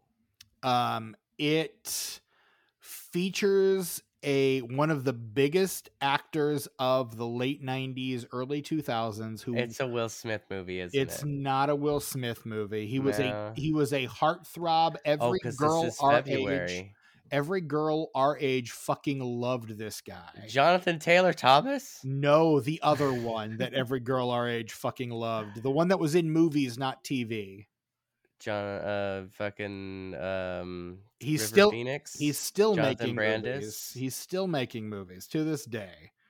He's still a major box office draw. Feldman? In fact, he was in a movie. No, that's not Corey Feldman. He is a favorite of one of our favorite directors. He's a favorite actor of one of our favorite directors. Oh, is it Leo? It's Leo. What was Leo's big 1997 movie, Tucker? Was it Titanic? Straight up Titanic. James Cameron's Titanic. For 8 weeks in a row, it has earned over $300 million in the domestic box office. It earns $23 million this weekend alone. I saw that at the movie theater, and boy, my mom was embarrassed when there was some boobies. The boobies. I saw that one for the first She ain't expect that 2 to 3 years ago, and was kind of like, why did I not see this before? This movie straight up rules. It's pretty all right. Yeah, it's not really my cup of tea, but like it's cool. It's rad. No, sure. it's a great, like. Here's the thing about Jim Cameron. Dude knows how to make movies. He's pretty good at making movies. Yeah, he is straight up good at making movies. In the second spot, an early Antoine Fuqua film starring our buddy Chow Yun-fat and the great Mira Sorvino, The Replacement Killers, at number 2, opening this weekend to $8 million. Yeah, dude. Not bad. In third place, after 10 weeks in release, it remains steady at third place. It will win the Best Screenplay Oscar for its very young, up-and-coming screenwriters who would go on to become famous actors, and one of them a director in his own right, Good Will Hunting. How do you like them apples, Tucker? How do you like applesauce, bitch? Applesauce, bitch.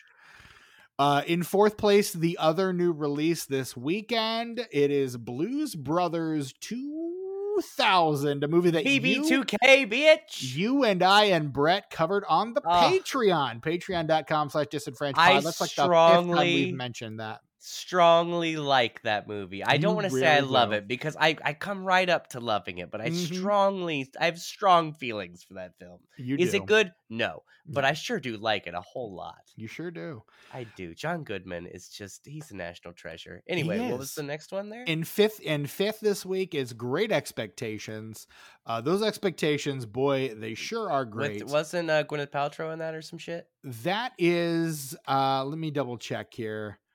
That is the one, yes. That's Gwyneth Paltrow, Ethan Hawke, Robert De Niro, Anne Bancroft, Chris Cooper, Hank Azaria, Gabriel Mann, Alfonso Cuarón directed that motherfucker. I gotta say something. Like you might see me as not the fanciest dude, but I saw that movie. No big deal. Right on. Whatever. I liked it. Right whatever. on. I'm straight up a man of culture. Like sure. Sometimes, yeah. I like basket cakes, but I'll also get down to Billy Shakes, you know? Sure. No big deal. The modernized Hamlet with Ethan Hawke and Bill Murray. Oh, that's a good one, dude. I love that movie. I love the soundtrack, too. Holy dude. More Chivas on that bitch. That's it's a good soundtrack. It's a good movie, too. Go see that underrated, like never talked about, never thought about by any human being, early 2000s modernization of Hamlet with Ethan Hawke. Just go see it. You heard it here, probably third, folks. Rounding out our top 10 bitch too. And number 6, As Good as It Gets. Number 7, Spice World. It gets better. Yeah. Number 8, Wag the Dog. Oh, with Dustin Hoffman. I like that movie. Yeah. Seen that movie, Steven? I have not. That's a Barry Levinson joint. That's another kind of people. It was big for a second, and then everybody fucking forgot about it. For exactly a second. Yep. Dustin Hoffman and it's really good. Yeah. I've heard it's good. I've not seen it. I need to. Number 9, Desperate Measures. And number 10, future episode of this podcast, Deep Rising. Oh, I like that movie so much. R.I.P. Treat Williams, who did not die of old age. That's the saddest part. You want somebody to die like of old age peacefully in their sleep. Motherfucker got in a motorcycle accident. Yeah, he did. Like, fuck that. That sucks. Right? And some deeper cuts. 11, Fallen.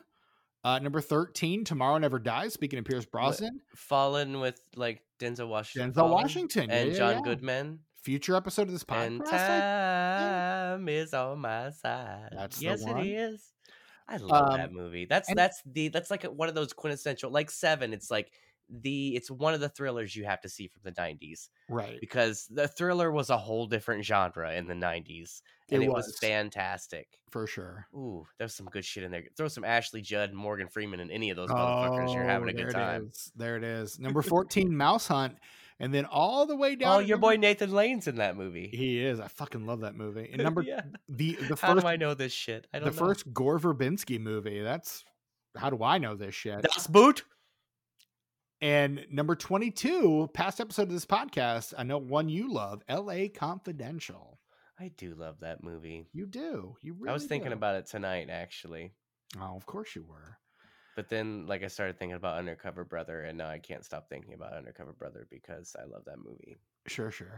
The tomatometer score on this one is a 33%. Certified rotten. No, thank you. That's a little more than fair, if I'm being honest. The meta score is a 36 based on generally unfavorable reviews from 7 critics. We're being too nice. I mean, kind of. And the Letterboxd score, I got to pull it up here because my computer did a shitty thing. The Letterboxd score is a 3.1. Too Tucker. kind. Yes. Tucker, out of 5 stars, how are you rating Stephen King's The Night Flier? Look, this is 1.5 stars for me. Okay, it's 0.75 stars for Miguel Ferrer and 0.75 stars for KMBFX. Outside of that, this movie can fuck right off and kiss my whole asshole. With the exception of it kissing my whole asshole, because I don't want to derive pleasure from this movie. You're a bad man, Steven. I am terrible. It's a 1.5 for me as well. Dude, straight up motherfuck this movie. I don't like it. No, sir, I don't like it. I'm not anticipating that I'm going to like next week's film either, but I have a feeling I'm going to like it more than I like this. It's going to be an interesting conversation, at least. It will at that, because we'll have something. 2013 remake of and then there's it's right. That's what we're doing next week, right? Yeah. I'm trying to be vague about it, but yeah. Yeah. You say 2013 remake and everyone pretty much clicks it into place. Look, Steven, I don't know if you're necessarily going to like it, but you will have a lot to say about it. That I can tell you. That I'm pretty sure. And you and Brett and I, conversation. Regardless of whether or not Brett is able to join us next week, we're gonna have to get the band together to talk Rage Carry 2 on the Patreon. So yes, I refuse to do it without all of us. I know you do. I know you do because you're that guy. It's because look, it's a movie I love, and I want to share it with you guys. The guys, my friends. And I want you both here for it. Let me ask you a question, Tucker, and I want you to be 100% honest with me when I ask you this question. Yeah. Okay. How many times have you seen the Rage Carry 2 this month? This month, you'll be surprised to find out I've only watched it 5 times this month. Only 5. Only 5, gentlemen, ladies and gentlemen. That's only a couple times a week. That's not a lot. That's a lot of time between friends. That's. I mean, you've also been watching the entirety of True Detective and some other things that people will need to go check out our most recent episode of What Are We Watching to find out about. Man. So much context. You got to hit that Patreon. You really do, guys. There's so much. 7-day trial. We still got the 7-day trial going on, Steven? As far as I know. You can still do? As far as I know. 7-day trial, dude. You'll have enough stuff for 7 days to where I think at the end of those 7 days, you'll be like, yeah, this is worth, $5 a month? You'll want to re-up. You will. There's some good. Look, I would still be a patron if I could afford it, but for right now, I can't. I hope to afford it soon. Yeah. And once I can't afford it again, I will be. Look, no one's more sad than I am to lose it. And but I'm still. One of these days, I think to make up for it, I think we'll have to fast track the Zelda Rubinstein soundboard. We will. I think they took away stretch goals on Patreon, so we don't have it anymore. But it's really a spiritual stretch goal. Should put that on. We committed to it, is what I'm saying. We did. We committed to it. We absolutely did. You're right. We're right. We advertised. People came. We met the goal. They look. We still have 10 patrons that are paying us right now. So we at least 10. We do, and we should put it out. Yeah, it's got to go out at some point. Look, so no rush. I'm just saying it's got to happen. That's the Night Flier, everybody. That is the thing. You can watch. I wish it were the thing. It's not streaming anywhere. You can find it on YouTube. You can watch it on YouTube if you really want to watch it and see those really cool creature effects and watch the late great Miguel Ferrer. I don't know why you'd want to. I don't know that it's worth it, but you can watch it on YouTube. It's not worth it. Look, my roommate is probably the only person in the world whose favorite kind of movie is a late 80s or 90s Stephen King adapted TV film. Sure. It's very, very specific genre. Very She's specific. a huge fan of this genre. She loved the Tommy Knockers? Love the Langoliers. Yeah, dude. She eats that shit up. Rose Red. Yes. Okay. Now some of those do slap. But sure. Like she loves all that shit. But like specifically the TV adaptations. And like I'm not even gonna recommend this motherfucker to her. Because I feel like I would offend her. Like I might make her mad if I made her watch this movie. Dude, can I ask you a question? You can cut this out if you want. You may. You may. When are we gonna have your roommate on the podcast? Well, here's the thing. I knew it was going to be one of these. I knew it was going to be one of these. As some people know, my roommate is my ex-wife. Mm-hmm. And like we cool. We real cool. Like we friends and shit. Like we got each other's back. Like you root together. You kind of have to be, yeah. It's kind of a it's more of a sibling kind of relationship now. Right. Like we don't always hang out. Like we're good roommates because we give each other a lot of space, you know. Sure, like we do interact and we hang out sometimes and stuff, but I wouldn't say that we're real great friends, but like I said, it's more of a sibling relationship. And that being said, I can be a bit much for her these days. You a bit much? No. It's been discussed sometimes because she's been like, "Oh man, I love that movie. I should come on and talk about it." And I'm like, should you though? Because don't discourage her, man. After about 5 minutes, she'd be out. Like really, if for me being completely myself and unhinged, like, you do get pretty unhinged on these motherfucking things. She'd be done after about 5 minutes. That's why I tell her, I'm like, yo, do you want to listen to me talk like at my tookiest for 2 hours? Yeah, I didn't fucking think so. You really are at your tookiest for most of these. Yeah. Now true. she would be a good fill-in for me. Okay. Like if I for some reason could not be here, that would be fun. But I don't know. I mean, it maybe at some point. I don't know. I don't know. Just let her know. Like, the option is if she's up for it, we would love to have her. I don't know I think if it's something that we agreed on enough that she's as enthusiastic about as I am, because she does get as nerdy and obsessive about some things, it's not as broad of a spectrum as it is with me. She's hyper specific about things. And that's totally cool. That makes And if it were something that we completely saw eye to eye on, we're completely freaking out about, then she would be in a very rare instance nerding out just like me. So we would have a good time. But outside of that, nah, dude. She cannot sanction my buffoonery. And look, in normal circumstances, I don't fucking blame her. I'm a lot, dude. I'm a lot. There are times I can't sanction your buffoonery, so I am a fucking lot. You are. But look, so am I. I'm not for everybody. Nor am I. The fact that I have found someone who can put up with my bullshit at all, a gift from the Lord Almighty, quite frankly. So I get it. Trust me, I get it. Like there are times when I worry that I am too much for anyone. And again, another reason why I'm amazed that people listen to this shit at all. But again, let her know if there's anything she wants to cover. Open. Yeah. The door's always open. We would love to have her on. Okay. So just throwing that out there. Okay. But yeah, this is the Disenfranchised Podcast. Look, if you don't know, now you know. This is what we are. This is what we do. We got another Stephen King. We're gonna finish out the King-ing next week. I don't know if Brett's gonna be here or not.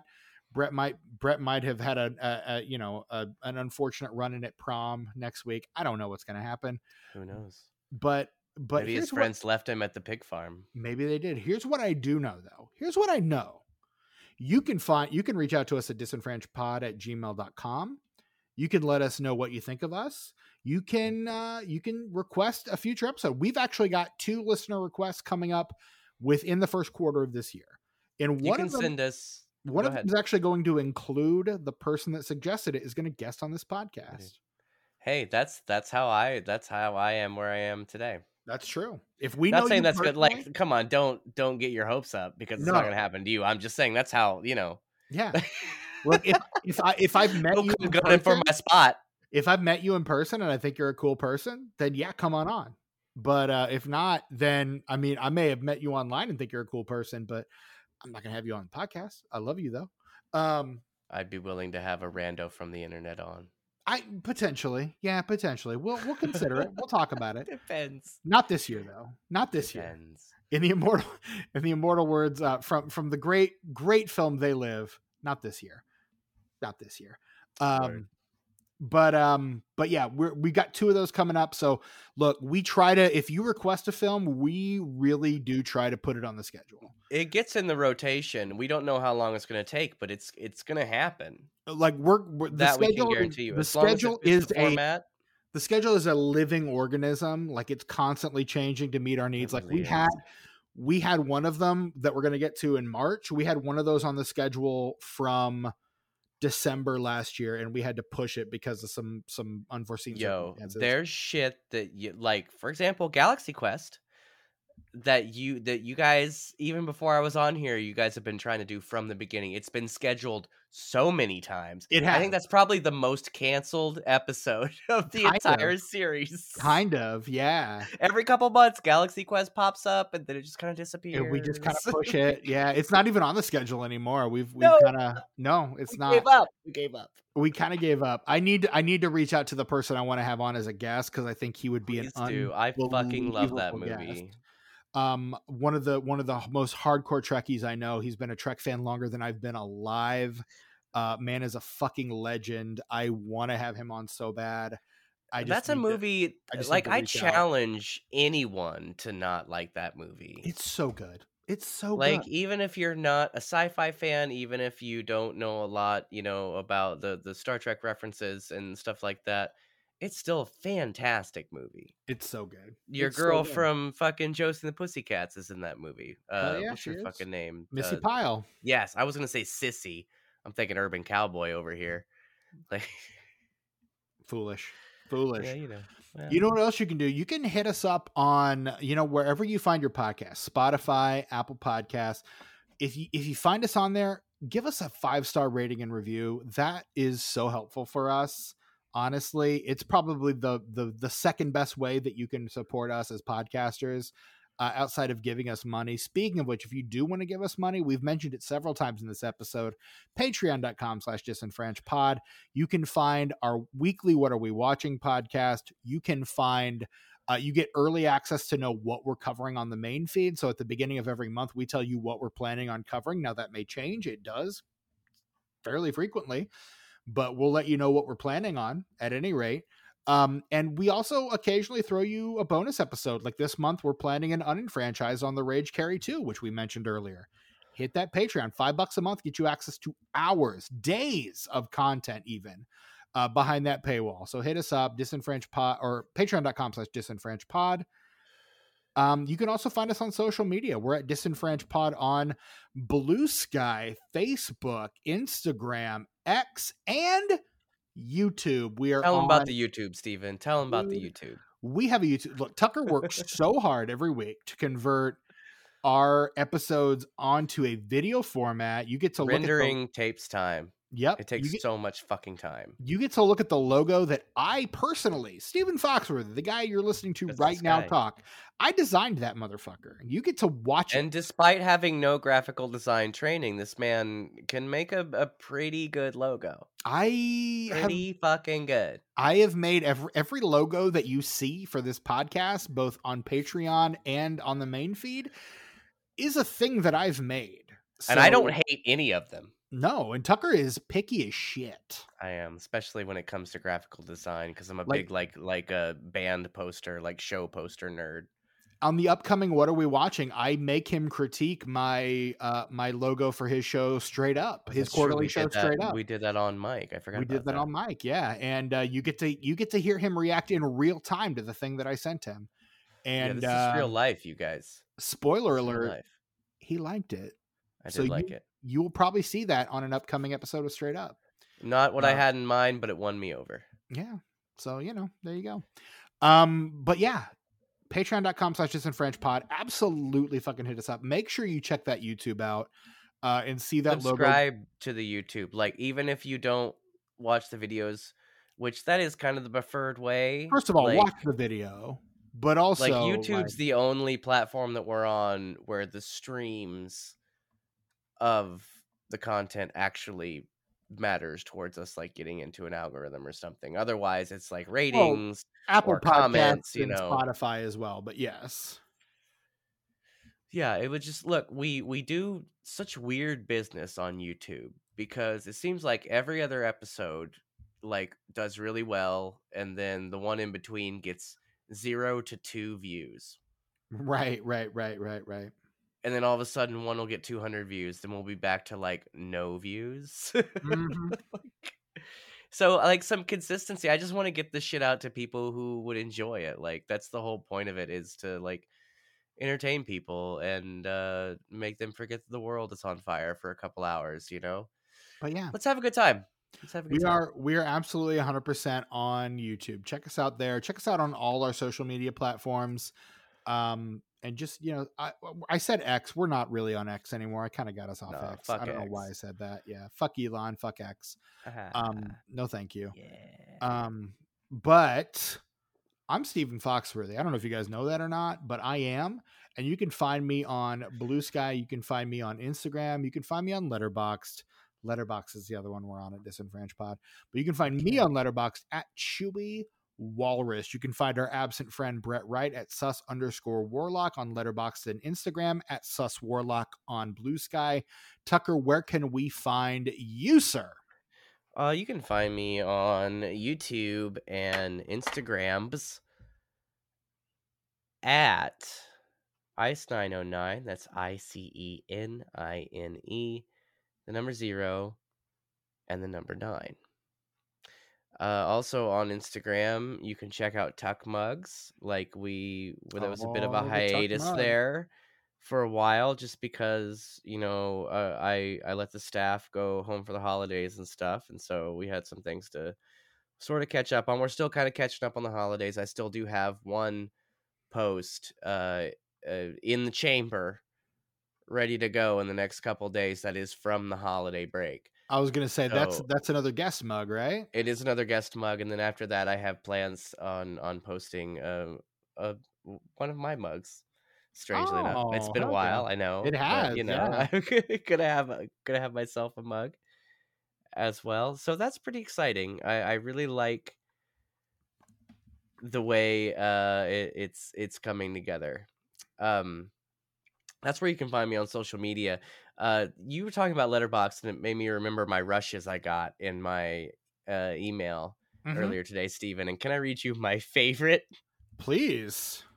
My favorite Circle City Supernatural review ever. I think I know exactly which one you're talking about, because it's one that Joseph and I actually looked at yesterday when we were recording a promo. Nick Caesar gives it 2.5 stars. And he said, yes, it's like Ned Flanders made a Tales from the Crypt for $20. Yep. I love that description. Honestly, love it. I was talking to Joseph yesterday, and he said that he wanted to use that as a pull quote. Yeah, put it on the Blu-ray. Put it on the poster. Like, yeah. Please. Yeah. No, I'm all for it. Like, we absolutely want to do it. Much.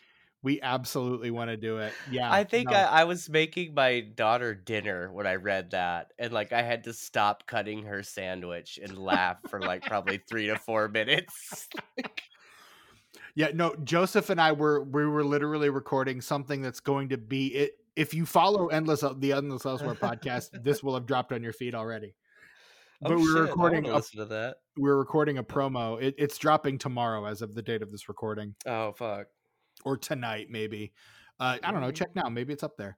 I'm looking. But we were recording something yesterday for that, and in between recordings, we were going through the Letterboxd reviews to see if there were any new ones, and I read him that one, and we both just fucking lost it. We had such a fun laugh over that. So yeah, perfect.